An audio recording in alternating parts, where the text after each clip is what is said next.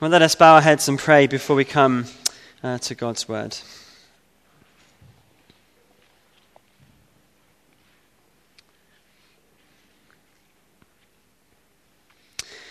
Our Father in heaven, hallowed be thy name.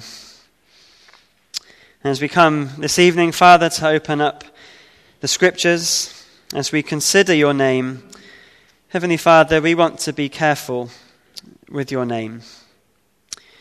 We don't want to misrepresent you or speak in a way which is not right about you.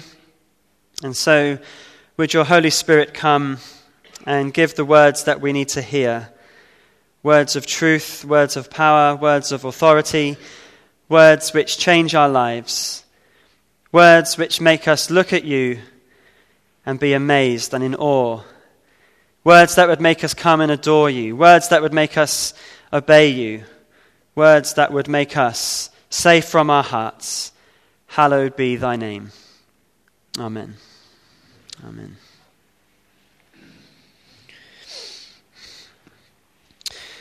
Well, in Matthew chapter 6 is where we find the Lord's Prayer.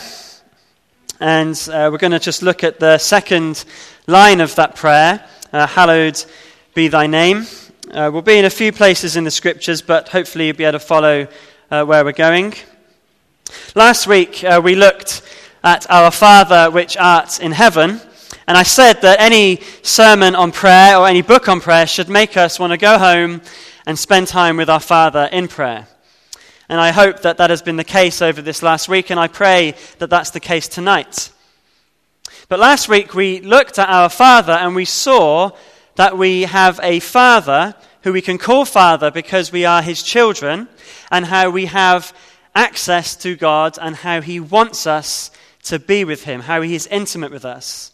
And we saw how he is also our Father which art in heaven. We saw the blessed balance of how he is our Father and intimate, but he is also Almighty God. And therefore we look at our Father and we see that he is holy and he is just and he is perfect and he is sovereign and he can do anything. Nothing is impossible for him. And so that should encourage us to pray because God wants us to pray. He wants us to be with him. He is our Father. But it gives us incentive to pray too because we know that there's nothing our God cannot do. But I wonder, when you go into your closet and you spend time with your Father, maybe you've gone there this week excited, and when you've got there, you've thought, well, what do I say now? And maybe when you go into the closet, you don't think that.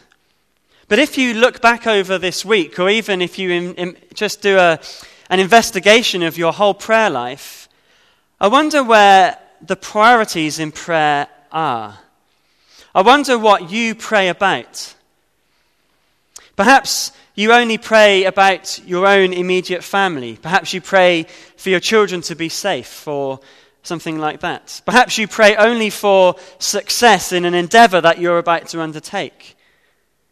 All those things are good to pray for. We need to be in prayer for our children. We need to be in prayer for what God has in store for us in the day and days and weeks and months and years ahead. But we also need to go beyond ourselves in prayer. We can perhaps be amazed if we examined our prayer lives to see how self-centered our prayers may be. And the first three petitions of the Lord's Prayer are thy, directed at God. The second three petitions are us, directed at one another. None of them actually are directed my. We don't pray my will be done.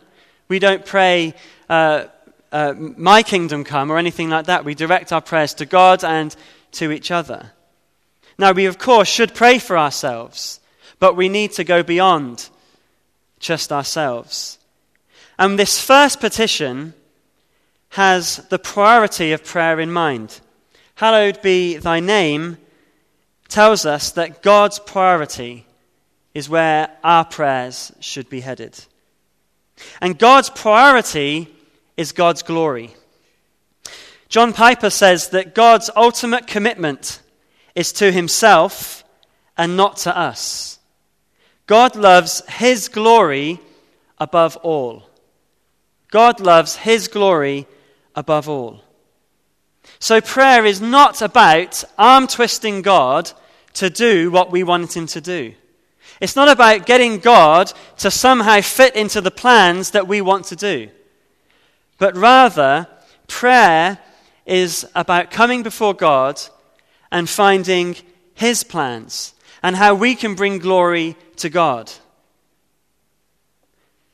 We tend to get prayer perhaps the wrong way around. We start with our desires and hope that God will approve.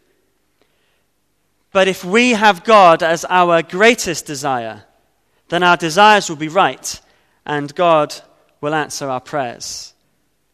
Spurgeon said, "Do not imagine that the Lord will give you the desires of your heart unless you first delight in him." And there's the psalm that says the same thing. Delight yourself in the Lord, and he will give you the desires of your heart.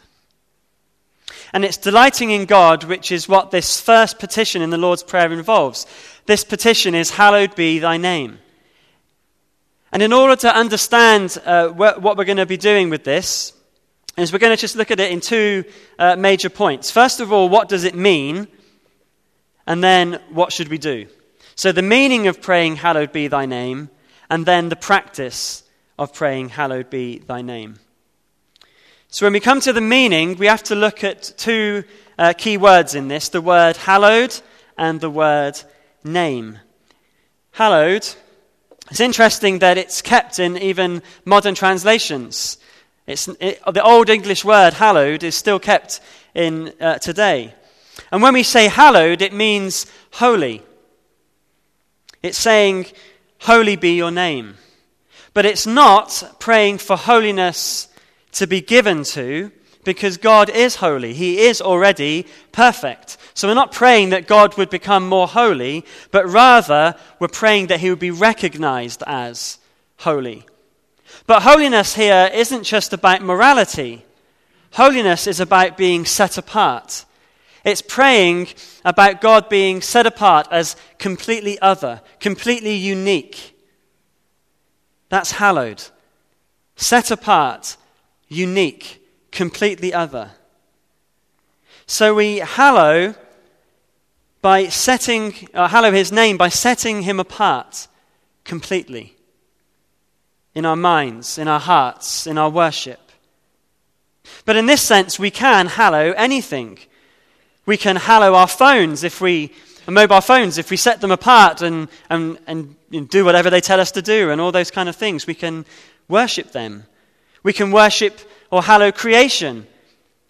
We can hallow our homes in this sense. We can love our houses so much that we treat them as completely unique and completely other to anything else. Even as we heard a couple of weeks ago, we can do it to our sofas. We can hallow anything. To hallow is really to worship and to give glory to. And the Lord's Prayer teaches us here that we hallow his name. Hallowed be thy name. Now, the name in the Bible is different to how we perhaps think of a name. In the Bible, the name describes who someone is. So my name is Stephen, and it means crown. But I'm not a king. So I have no royal authority or anything like that. Even though my name means crown, it has nothing to do with me. In fact, I'm named after an uncle that died in the Falklands War. So my name has meaning, but the meaning of my name has no meaning to what I'm like. But in the Bible, it's totally different. In the Bible, the name describes somebody. So Abraham means father of nations. Moses means drawn out as of water, because he came in the bulrushes and Pharaoh's daughter pulled him out, drew him out of the water. So the Bible's totally different. The name is who they are. And around the world, that still is the case in many places. God's name is who he is. And so in asking for his name to be hallowed, we're asking that he is set apart and revered and worshipped alone. He is treated as completely other, completely unique. There is an exclusivity in this petition. Hallowed be thy name, not anyone else's name, not anybody else or anything else. Hallowed be thy name. The Bible often, in fact, puts verbs in front of God's name to tell us how to respond to God. In the Psalms, there's loads. For example, I will wait on thy name.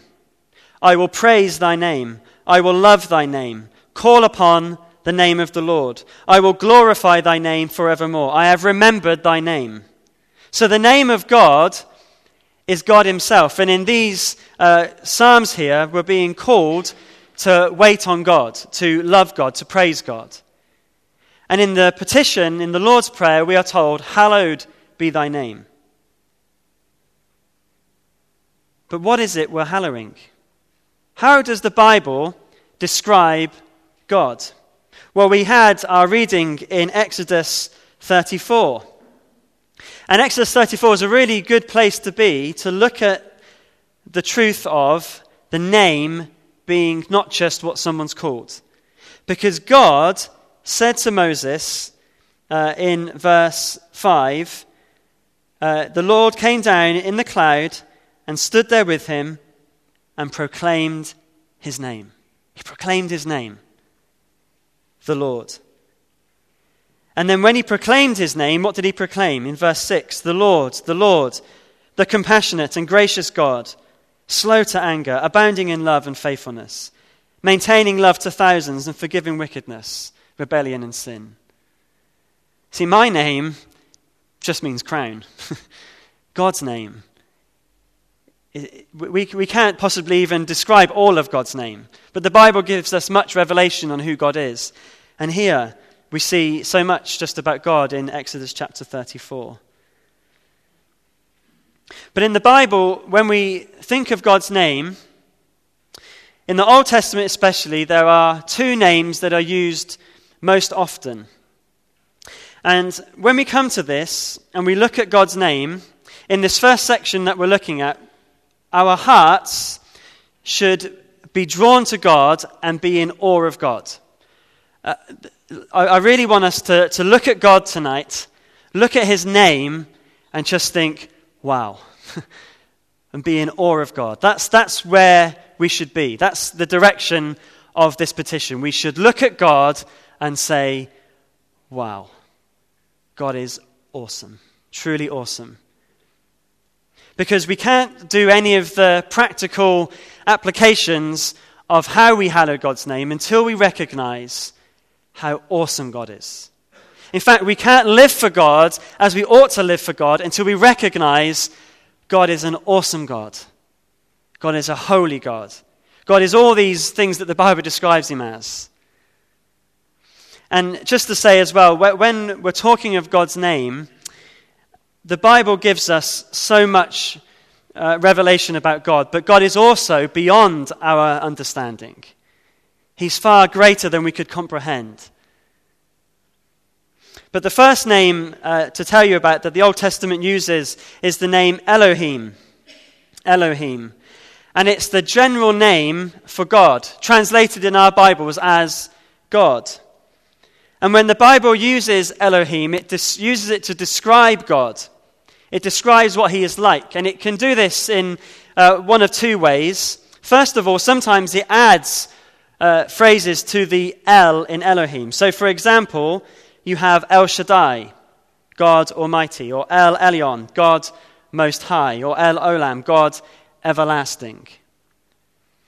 But whenever it uses that word Elohim to call God, it also describes what he is like within the passage. So in Genesis chapter 1, we have God, in the beginning, God created the heavens and the earth. And it describes God as the sovereign creator of everything.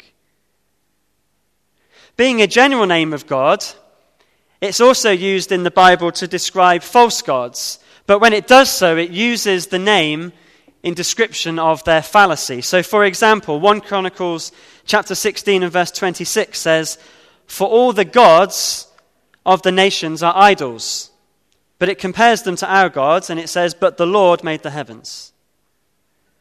So it's a general name for God, but the Bible uses it to describe what our true and living God is like.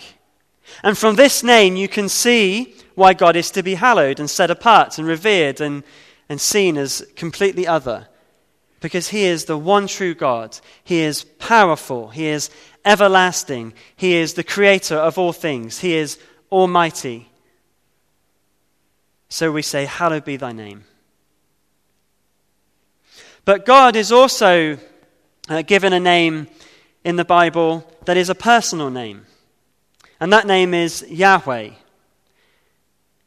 Only God's people call God Yahweh. And although in the Bible it's used quite early on, for example, in Genesis chapter 4 and verse 26, we read that at that time people came to call upon the name of the Lord. People began to call on the name of the Lord. In Genesis 4, we find the name explained in Exodus chapter 3. So if you want to turn to Exodus chapter 3, it's an important place in the Bible to see God's name. Exodus chapter 3. The context here is God is calling a reluctant Moses to go to Egypt and be used by God to deliver Israel from slavery. And God is speaking to Moses through the burning bush. And this is what we read. So I'm going to read from verse 13 to verse 15. Moses said to God, "Suppose I go to the Israelites and say to them, 'The God of your fathers has sent me to you,' and they ask me, 'What is his name?' Then what shall I tell them?" God said to Moses, "I am who I am. This is what you are to say to the Israelites. 'I am has sent me to you.'" God also said to Moses, "Say to the Israelites, 'The Lord, the God of your fathers, the God of Abraham, the God of Isaac, and the God of Jacob, has sent me to you. This is my name forever, the name you shall call me from generation to generation." It's the personal name of God for his people. And "I am what I am," translated into the Hebrew letters YHWH. And from there, we get the word Yahweh. The other letters in it are added in there from the word Adonai, which also means Lord, but as in master. And in the Bible, you'll be able to tell what this means because Lord is in capital letters when it's Yahweh. That's the easy way to look at it in our Bibles. And the name was so holy that the Jews could not even speak it aloud. They would use Adonai, which is Lord, or they would just use the term, the name. It was so holy, they couldn't even speak it. And "I am what I am" is another way of describing God. He is self-existent. He is self-sufficient. He is unrestricted in any way. He does not change. He is faithful. And his faithfulness was shown in the context of Exodus by delivering his people from slavery in Egypt. God is Lord. He is powerful. He is faithful. And he completes what he starts. I am what I am. And like with Elohim, there are other names added to Yahweh to describe God's faithfulness. So Yahweh Jireh, the Lord provides. Yahweh Shalom, the Lord gives peace, for example. So you can see why we pray, "Hallowed be thy name," because our God is holy, almighty, everlasting God who is Yahweh, our personal, loving, unchanging, and faithful, never-ending, self-existent God. He is worthy of our worship. Hallowed be thy name. So when we pray, "Hallowed be thy name," we are praying for God, for Yahweh, for our God to be revered and to be displayed as he reveals himself to be. But in the light of the New Testament, there is another meaning to this. And we find that in Philippians chapter 2 and verse 9. Philippians chapter 2, verses 9 through to 11. I'll give you a moment if you want to turn there. Philippians 2, 9 to 11. This is Paul the Apostle writing to the church at Philippi. And here he is talking about Jesus. Talking about Jesus.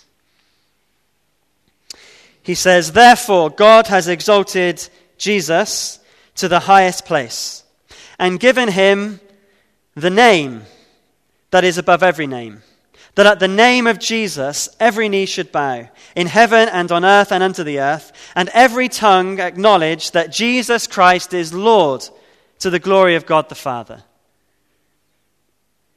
All of what God is described in the Old Testament is seen in Jesus. And Jesus has been given the name above every name, and at his name every knee will bow. In John chapter 17 and verse 6, I'm going to read this verse in the authorized version because it helps with what I'm trying to say. It says, Jesus says, "I have manifested thy name unto the men which thou gavest me." I have manifested thy name. John 17 verse 6. Jesus says, "I have shown forth your name. I have shown who you are." When people see Jesus, they see who God is. And so when we pray, "Hallowed be thy name," we pray that Jesus too is glorified. And Jesus' name means Yahweh saves. This awesome God who is totally unique, totally holy and perfect in every way, has reached down to us and saves us. And we praise God and we hallow his name because he is also our Savior. When we look at God and who he is, in the Bible, in the Old Testament, when people saw God, they fell down. And in Exodus 34, what did Moses do? In verse 8, "And Moses bowed down and worshipped." And when we look at who God is and we see his greatness, it causes us, or it should cause us to tremble. But then we look at Jesus, the God who died for our sins and gave us that access. And so we pray not, "Hallowed be my name," although we can be tempted to worship ourselves. We pray not, "Hallowed be my iPhone," although we can be tempted to worship those. We don't pray, "Hallowed be my house," or anything else. We pray, "Hallowed be thy name." Because he is God, he is Lord, he is Jesus Christ, our Savior, and we worship him. Now I could, if we wanted to go through the Bible, we could see the descriptions of God and we could be here till the end of time. In fact, I personally think we will spend all of heaven getting to know God's name.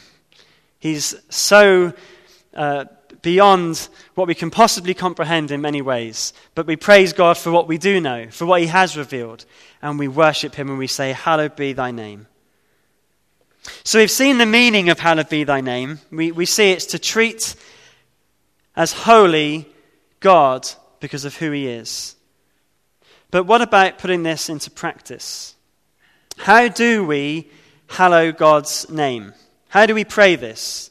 Because remember, the Lord's Prayer is a skeleton from which we pray multiple things. We pray, our prayers come from the Lord's Prayer. We don't just pray the Lord's Prayer and then go our ways. Well, there's one quote that I want to just put up on the screen that helps to define the petition, "Hallowed be thy name." I found this helpful. I don't know if you do or not, but it says this: it's the pious desire that God's matchless name might be revered, adored, and glorified, and that God might cause it to be held in the utmost respect and honor, that its fame might spread abroad and be magnified.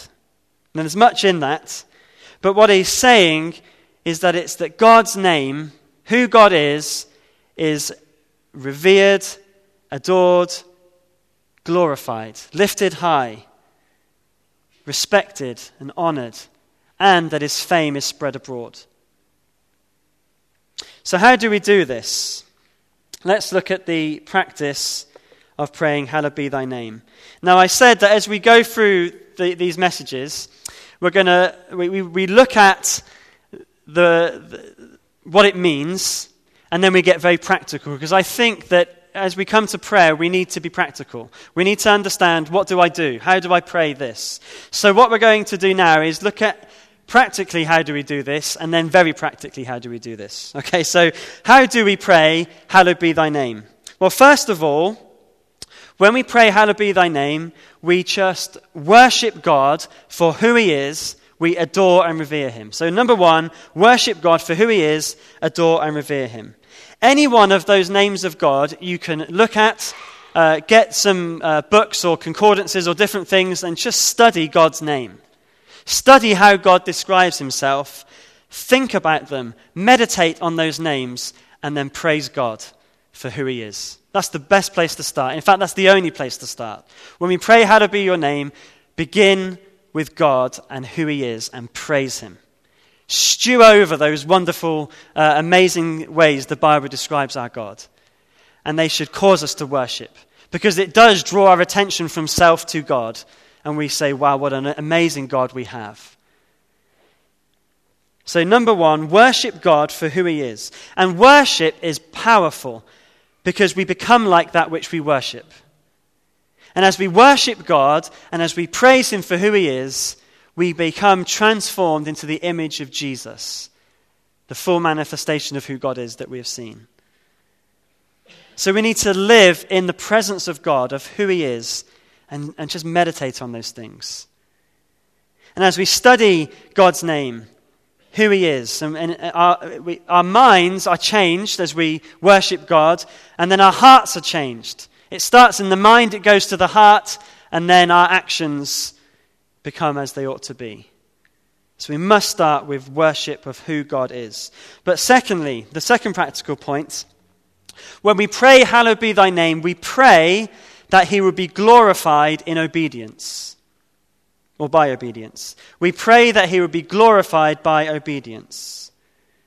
We pray that God would help us to honor his name in the way that we live. Now, the Bible describes us as ambassadors for Christ. And an ambassador is a good illustration, isn't it? Because we know, for example, all over the world, the British have ambassadors in different countries. And those ambassadors represent the British government. What the British government tell them to say is what other people see Britain as. How they behave is what people think of Britain. And there can be diplomatic incidents of terrible ways if the ambassador misbehaves in some way or does something wrong. And we are ambassadors for Christ. We should be speaking out what our God tells us to speak. We should be acting out what our God tells us to act in the presence of other people. In the Sermon on the Mount, where this very same prayer is spoken, Jesus says, in the same way, let your light shine before others, that they may see your good deeds and glorify your Father in heaven. So people ought to see us living for Jesus, and as they do so, say, glory be to God in heaven. They shouldn't say, by the way, what a good person you are. Glory to God. Disobedience does not hallow God's name. Some of you may know the story of Moses in Meribah Kadesh in Numbers chapter 20. I'm not going to read the whole story because the time is ticking away, but if you want to read it at home, it's in Numbers 20 and look at verses 1 to 13. But just briefly in the story, God's people are desperate for water, and Moses seeks God's help. And God told Moses to speak to the rock, and it would pour out water. But rather than do that, Moses disobeyed God, and in anger he struck it twice with his staff. And Moses then was judged by God by not being allowed to enter the promised land. Moses disobeyed God. But in Deuteronomy 32, Israel are about to go into the promised land. And in Deuteronomy 32:51, God explains again to Moses why he cannot go. He says, you broke faith with me in the presence of the Israelites at the waters of Meribah Kadesh in the desert of Zin, because you did not uphold my holiness among the Israelites. You did not uphold my holiness. In other words, you did not hallow my name. And so Moses, the great leader of his people, could not go because he did not hallow God's name. Lousy Christian lives reflect badly on the name of God, and it is serious. It is serious. You've heard the phrase about children when they're a credit to their parents. Because when you look at the children, you think of the parents, don't you? Now, are you a credit to your Heavenly Father? When we begin each day, we should be praying, Lord, hallowed be thy name. I pray, Lord, that you would help me today to obey you and to follow the commands that you give me in the scriptures. Help me, Lord, not to be a bad ambassador, but a good one for Jesus, that people may see my good works and give you glory. Hallowed be your name. So we should pray that for ourselves, but also for one another. We should pray where we struggle. We should pray with others and share our struggles, that they would pray with us, that we would hallow God's name. Thirdly, we pray that he would be glorified in the way we speak of him. We pray that he would be glorified in the way we speak of him. So we need to hallow God's name in our speech. So we don't participate in blasphemous jokes or conversations about God that are inappropriate at school or at work or in our families. We should not use God's name flippantly by saying things like, God told me that we should do this, or I have a word from the Lord for you, unless you are absolutely sure that that is from the Lord. We have to be careful with how we speak of God. We have to be careful too when we speak from God's word. So we shouldn't be avoiding, for example, uncomfortable truths that God tells us to give and hide them. That doesn't hallow God's name. Fourthly, we pray that he would be glorified in our evangelism. Often we think the petition, your kingdom come, is the one that relates to reaching the lost. Whereas actually, the primary purpose of evangelism is not their salvation as much as it is to glorify God. In his book, Let the Nations Be Glad, John Piper tells of how worship is actually the reason for mission. He says mission is not the ultimate goal of the church. Worship is. Mission exists because worship doesn't. Mission begins and ends with worship. Why are people saved, brought into God's kingdom? It's so that they can worship God. So when we pray, hallowed be thy name, we are praying that others would come to know and worship the God we know and worship. We pray that others would hallow his name. And they do so by being saved.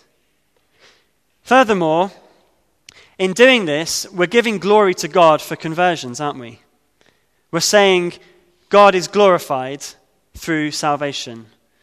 Often, for example, if we had many people come to faith in our church, how tempting it might be for those leading those ministries to take the glory and take the credit. But when we say, hallowed be your name, we say God's name be glorified. And that's the fifth point, fifth one. We pray that God's name would be glorified, not our name. We are so tempted to make a name for ourselves. We're so tempted to seek a pat on the back or an applause from a crowd. And in the Sermon on the Mount, before he says the Lord's Prayer, Jesus talks of the Pharisees and how they like to be applauded by men and seen by them for their fasting and their alms and, yes, their prayers. In the Bible, we have examples. For example, the Tower of Babel. In Genesis chapter 11 and verse 4, it says, they said, come, let us build ourselves a city with a tower that reaches the heavens so that we may make a name for ourselves. And God came down and he scattered them. In Daniel chapter 4, Nebuchadnezzar says, is not this great Babylon I have built as a royal residence by my mighty power and for the glory of my majesty? He was taking glory for himself. And God took him and made him act like an animal to teach him to hallow God's name. And in the end he did. He praised God. And that reminds me that as we pray that God's name be glorified and not our name, it's a serious prayer. Because if we pray that God would humble us, that can be a very painful experience. But we need to pray this.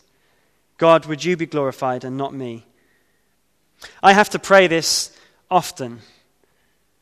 It's so easy for a preacher to take the credit and take the glory. I'm ever so challenged by a book that Spurgeon wrote called Only a Prayer Meeting. He said in that book, "Our God takes care always to have security that if he works a great work by us, we shall not appropriate the glory of it to ourselves." In other words, if we get the credit, God will not answer the prayer. He answers prayers that give him glory. He also then went on to say that some trumpets are so stuffed with self that God cannot blow through them.